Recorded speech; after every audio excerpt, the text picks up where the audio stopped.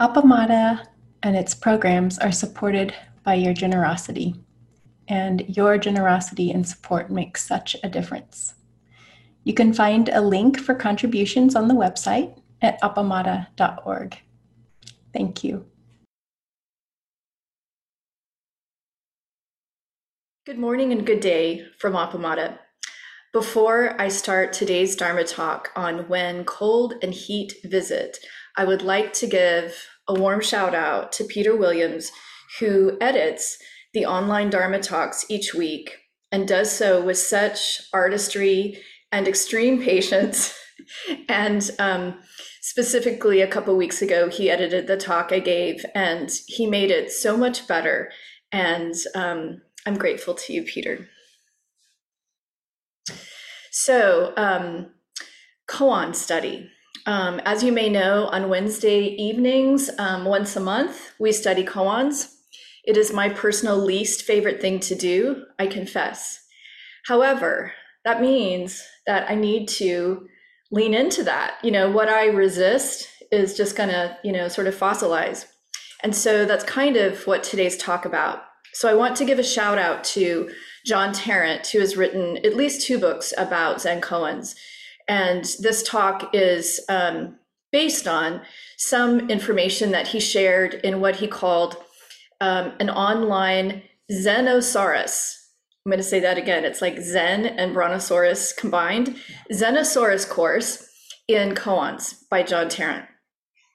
So John Tarrant is a Zen teacher at Pacific Zen Institute, and he's known for his work enlivening the medieval practice of koan study with modern clarity, energy, and I dare say, surprise.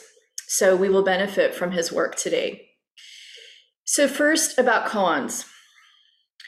As you know, our brain works in a way where we are always sorting information. So if you kind of imagine back in snail mail days, sorting information into mail slots, that's what we're doing. Our brain is doing, below the level all the time. When we encounter a question or problem, we just immediately either put something in the mail slot or pull a solution off the shelf, sort of a prepackaged solution. And that's literally how our brain works. We can't our brain cannot operate efficiently and approach every single decision without some neural pathways that already are telling us what we ought to probably do in that situation. But koans are meant to open a different way of being and thinking. I'm saying thinking really loosely with big air quotes, but definitely being a different way of approaching a blip in the road in the form of a koan. Zen koans break the habit of understanding your life, and a koan prepares us to walk through our lives deeply with curiosity and wonder. So as I mentioned, I have long disliked koans, and I still do not like them. But when I do allow myself to practice with them, the metaphor that I think of that's useful is like sucking on a lemon drop. So as we approach this koan called When Cold and Heat Visit, and we're going to really focus on the heat element, I invite you to not try to figure it out with your brain, but see if you can approach it with the delicious playfulness of sucking on a lemon drop. And so a second introduction of one thing before I share the koan is in this koan, When Cold and Heat Visit, there is a master teacher by the name of Dong Shan. And I know for me, I hear these Chinese names, they just all kind of sound just the same. Some of them sound kind of familiar, but they just kind of get log jammed in my brain. But I wanted to just, sometimes it helps me to stop and realize that this master, Dong Shan, was an actual human being. He's not just a character, on the page. He was a Chinese Buddhist teacher who lived in the 9th century. He was known for his poetic works, including the Song of the Jeweled Mirror Samadhi. which I believe is in our chant book. And I didn't realize this, though I really feel like I should have. I'm sure that Peg and Flint have mentioned this 100 times. It was Dongshan School of Chan Buddhism that Dogen studied before he went back to Japan and founded Soto Zen Buddhism. So Dongshan really is our ancestor, even though he was actually teaching Chan, not Zen. But that's about as academic as I'm going to get. But if you're really curious, as I was, there is a portrait of Dongshan on the internet, and I didn't go to the trouble of copying and sharing it. The spelling of the name, you'll see in a few minutes when you receive the koan. And Maria, you received that okay? Okay. So in the photo, just imagine, say, 60-ish year old Chinese man. He's got heavy eyebrows. He has, this is going to sound weird, but you know what I mean, like a sweet old man mouth. He has a little beard, and he's a little bit hunched over, like he's been sitting a long time, and also like writing and studying, like us, working on a computer. And he's also wearing layers of robes. All this you can see in this little portrait that's just kind of as big as you guys on Zoom can see me now. And in looking at that portrait, I could tell he was a certain age. He, as I said, he was scholarly. He was a bit hunched over. He wasn't a farmer. And that where he lived, it was cold, just these layers and layers, right? Before electric heat or, other radiant heat solutions. And so this is Dongshan. And so now we'll begin the koan. Dongshan is the master. He's the teacher. When cold and heat visit, a monk asked Dongshan, when the cold visits us, how can we avoid it? We might ask, when the heat visits us, how can we avoid it? Dongshan said, why not go where there is no cold? The monk asked, where is the place without cold? Dongshan said, when it is cold, the cold kills you. When it is hot, the heat kills you. So I'll read that again, but I'm going to change the colds to hot because I feel like it's safe to say that that's what we're all practicing with now. A monk asked Dongshan, when the heat visits us, how can we avoid it? Dongshan said, why not go where there is no heat? The monk asked, where is the place without heat? Dongshan said, when it is hot, the heat kills you. So the key line here is in the middle. Why not go where there is no cold? Why not go where there is no heat? With climate change, climate crisis, many of us have had the same thought. I don't know about you, but I've Googled, where can I move to avoid climate crisis?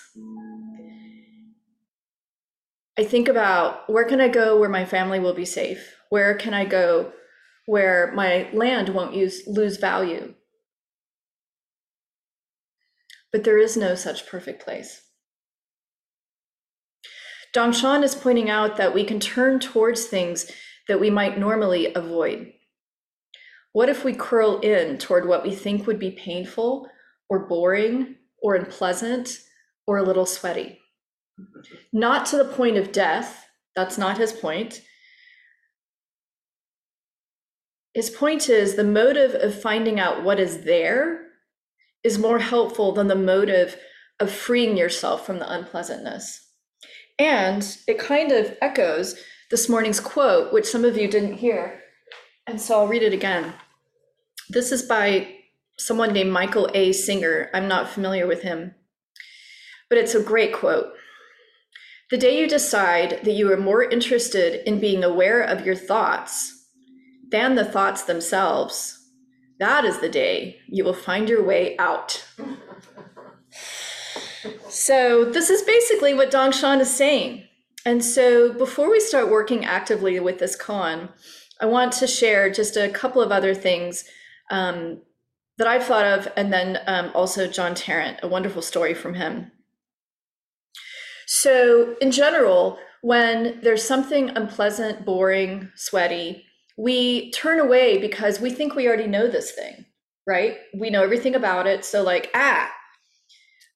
but often, I don't know about you, but I find out when I have the courage and sort of focus and tenacity, when I turn towards that annoying, unpleasant thing, be it the feeling of anxiety in my body, being this really tiny noise in the Zendo this morning coming from some of this electronic equipment that was very high and quick, that was very annoying to me when I first heard it when I was bowing, and which I turned towards and then really settled into. Not that it didn't also become annoying again, so I had to turn back into it. So basically, if we turn towards the heat or other problem, we might find that it is unknown or mysterious or even interesting. The valuable thing about this koan is just to know that you can make that move, unexpected even by you. And those are John Tarrant's words, that you can make that move, unexpected even by you. When you turn toward cold or heat, you are not taking off the shelf the solutions to life. John Tarrant says the action might be tiny, or it might seem to be the opposite of what common sense, right views, your therapist, good etiquette, correct corporate policy, and consumer research would dictate. So turning towards something might be a little wacky. But the strategy of going in has many applications.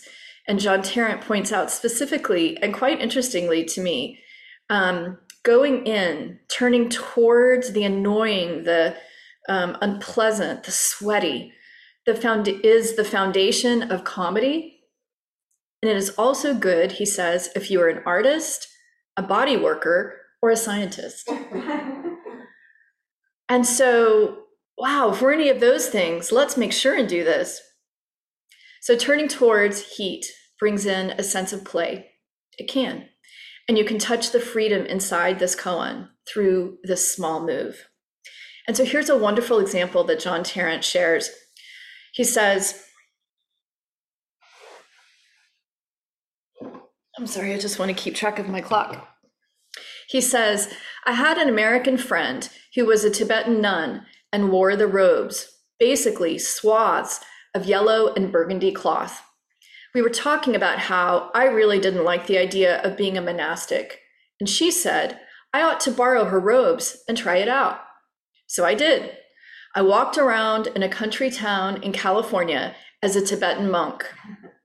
My assumption was that I would stick out in some inconvenient way and have to deal with odd responses. The opposite was true. As my friend knew this, I became invisible through wearing the robes, and there was something very funny in this. So, why not go where there is no heat? Dongshan says. Since in fact there is not such a place, why not venture into the heat and see what is there? So I'll invite us now to break into small groups.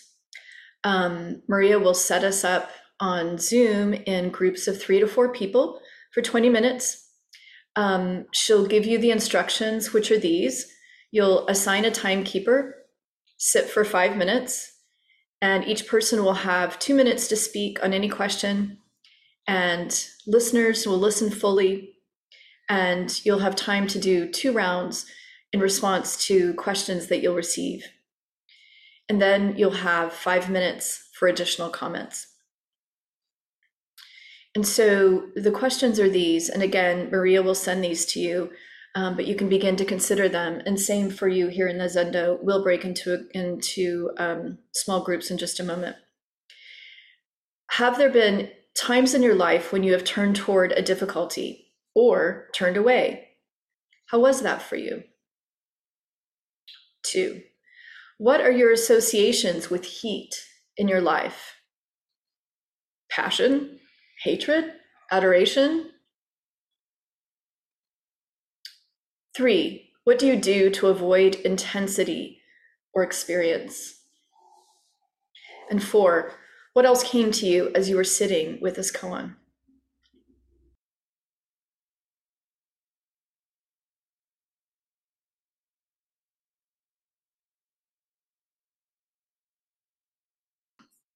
Hello. Welcome back, everyone. Can you hear me? Yes? Yeah. Oh, great. I'm going to switch the view, and I want to spend just a few minutes hearing from your groups about how that went. So yeah, I'm curious, both all of us in the Zendo and those of you on Zoom, raise your actual hand, or if you're on Zoom and you know how, raise your little electronic hand. And we have time for, I don't know, 2 or 3 folks to, maybe 4, report out on how practicing with the koan when cold and heat visit. How was that for you? And Maria, can everyone unmute themselves? Joan Mueller. I'll spotlight you, Robin, so that you can see both of you together like that. Okay, thank you. A quick comment. As usual, the best thing was getting acquainted with each other. And that's the best part of practice, I think, when you're with other people. That's my first comment.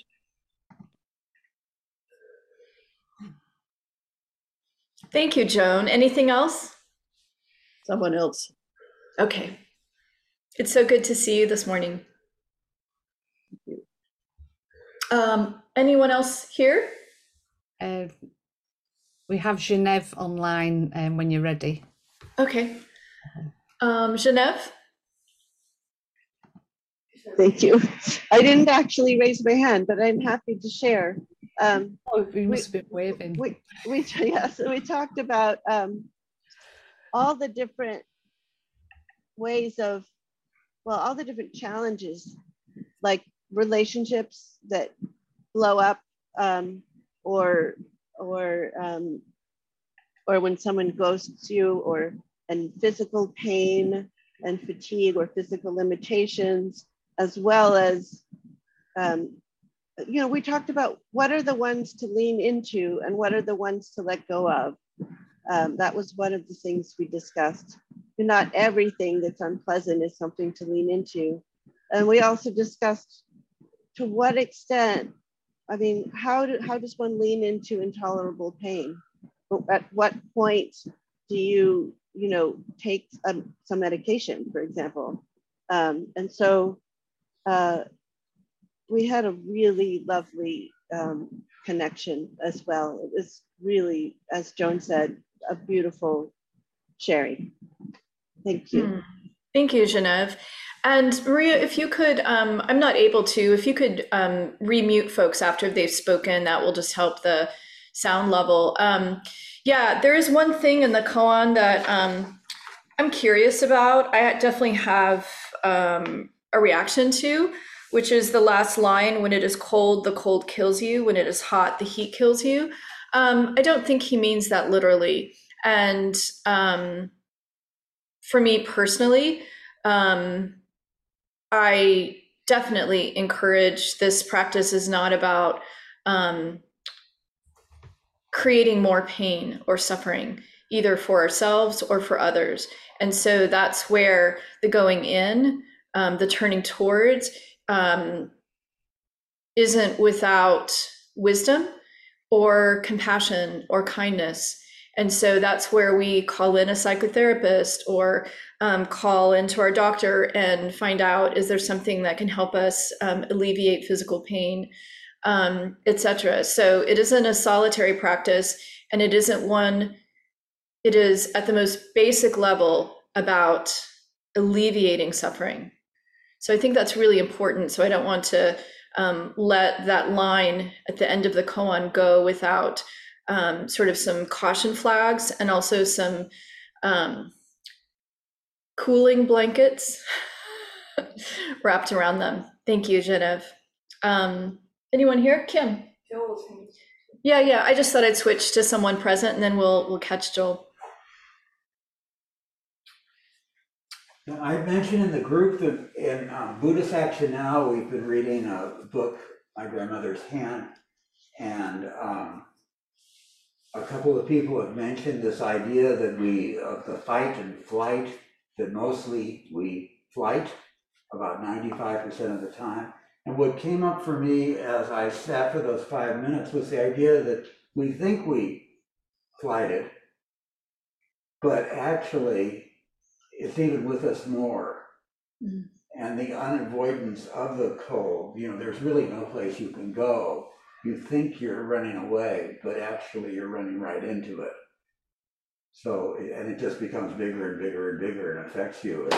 And people can read that also, I think, in you, that you think you're not telling someone, and then you are. So anyway, that's fine. Yeah, you're right.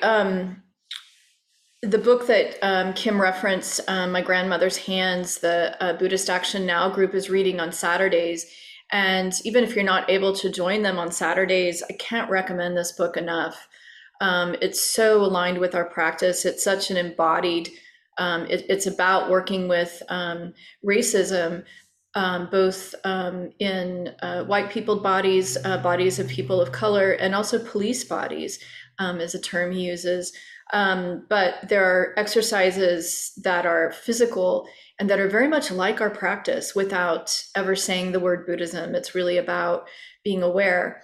And I think you're so right, Kim, that we think we're fleeing by avoiding conflict or a difficult conversation, but it actually is frozen inside our bodies.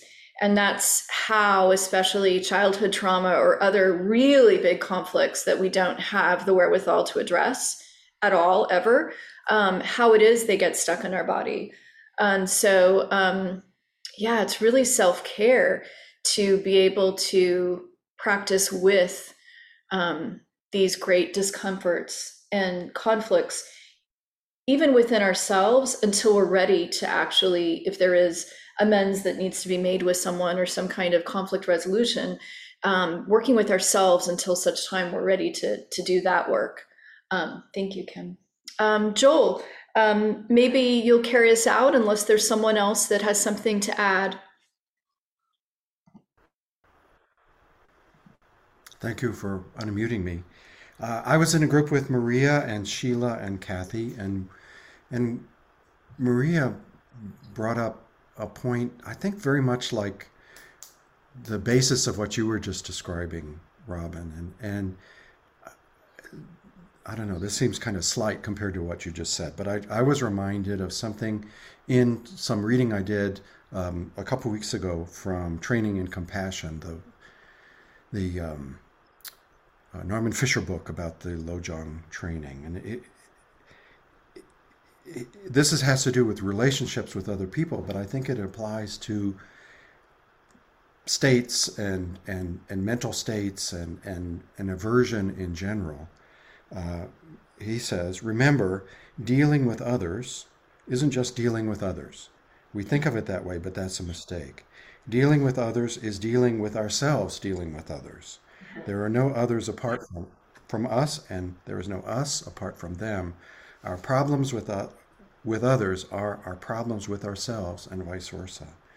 Recognizing this is the first principle. So it seems like that Norman Fisher is talking about the place where there is no heat. That somehow being willing to turn toward that part of us which desperately wants to get out of this or desperately wants things to be different, and patiently being with it to the extent that it's possible, and that there are certainly cases where that is not possible. That seems to be what Dongshan is talking about to me. Thank you, Joel. Another wonderful book, Norman Fisher. What's the title of it, Joel? Training in Compassion. Training in Compassion. It's one that my council has been practicing with for some time, and we're almost at the end. That the slogans are actually from a Tibetan Buddhist tradition, not the Zen tradition, but Norman Fisher is a longtime Zen practitioner and teacher and poet and writer. And he writes so beautifully and extremely accessibly, which is really important to me. And you really, I mean, that's it. You and Norman Fisher, Joel, nailed it. It really is always about us and our thoughts and our attachment to them. Does anyone else here in the Zendo want to share anything? Any final words from anyone there on Zoom? It's been so rich to be together, and especially I haven't seen you for a while, Olivia. It's so nice to see you again. And then some new folks who I haven't met before, Sheila and Maria and Milan. I think we've been together before. And of course, it's so wonderful to see you, Miran, and Kathy and Nelda and Rosemary and everyone, Claudine and Genevieve. It's really so special to be together. And I, at least speaking for myself, have a new relationship to the heat, even though the heat is not changing. And I wish the same for you, at least in a moment, and then another moment later. So may you all be well and have a wonderful week. And we'll continue with the rest of today's service.